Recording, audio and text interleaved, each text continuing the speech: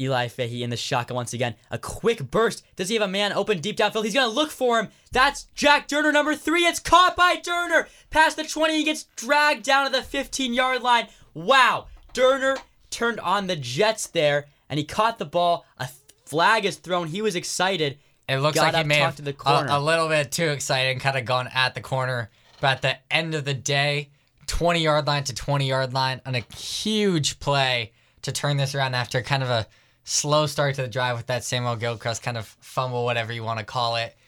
But, I mean... What a throw by Eli Fahey. That was 50 yards plus. We talked to him, how far can he throw? He said around 50 yards. That looked like that was his maximum throwing power. And Jack Durner, off the line quick. I pointed out from the beginning, I saw him get a quick burst, threw his hands at the corner, got past him early. Fahey was looking the other way originally, looked back, saw his guy, and he was open. And what a great play by Jack Durner.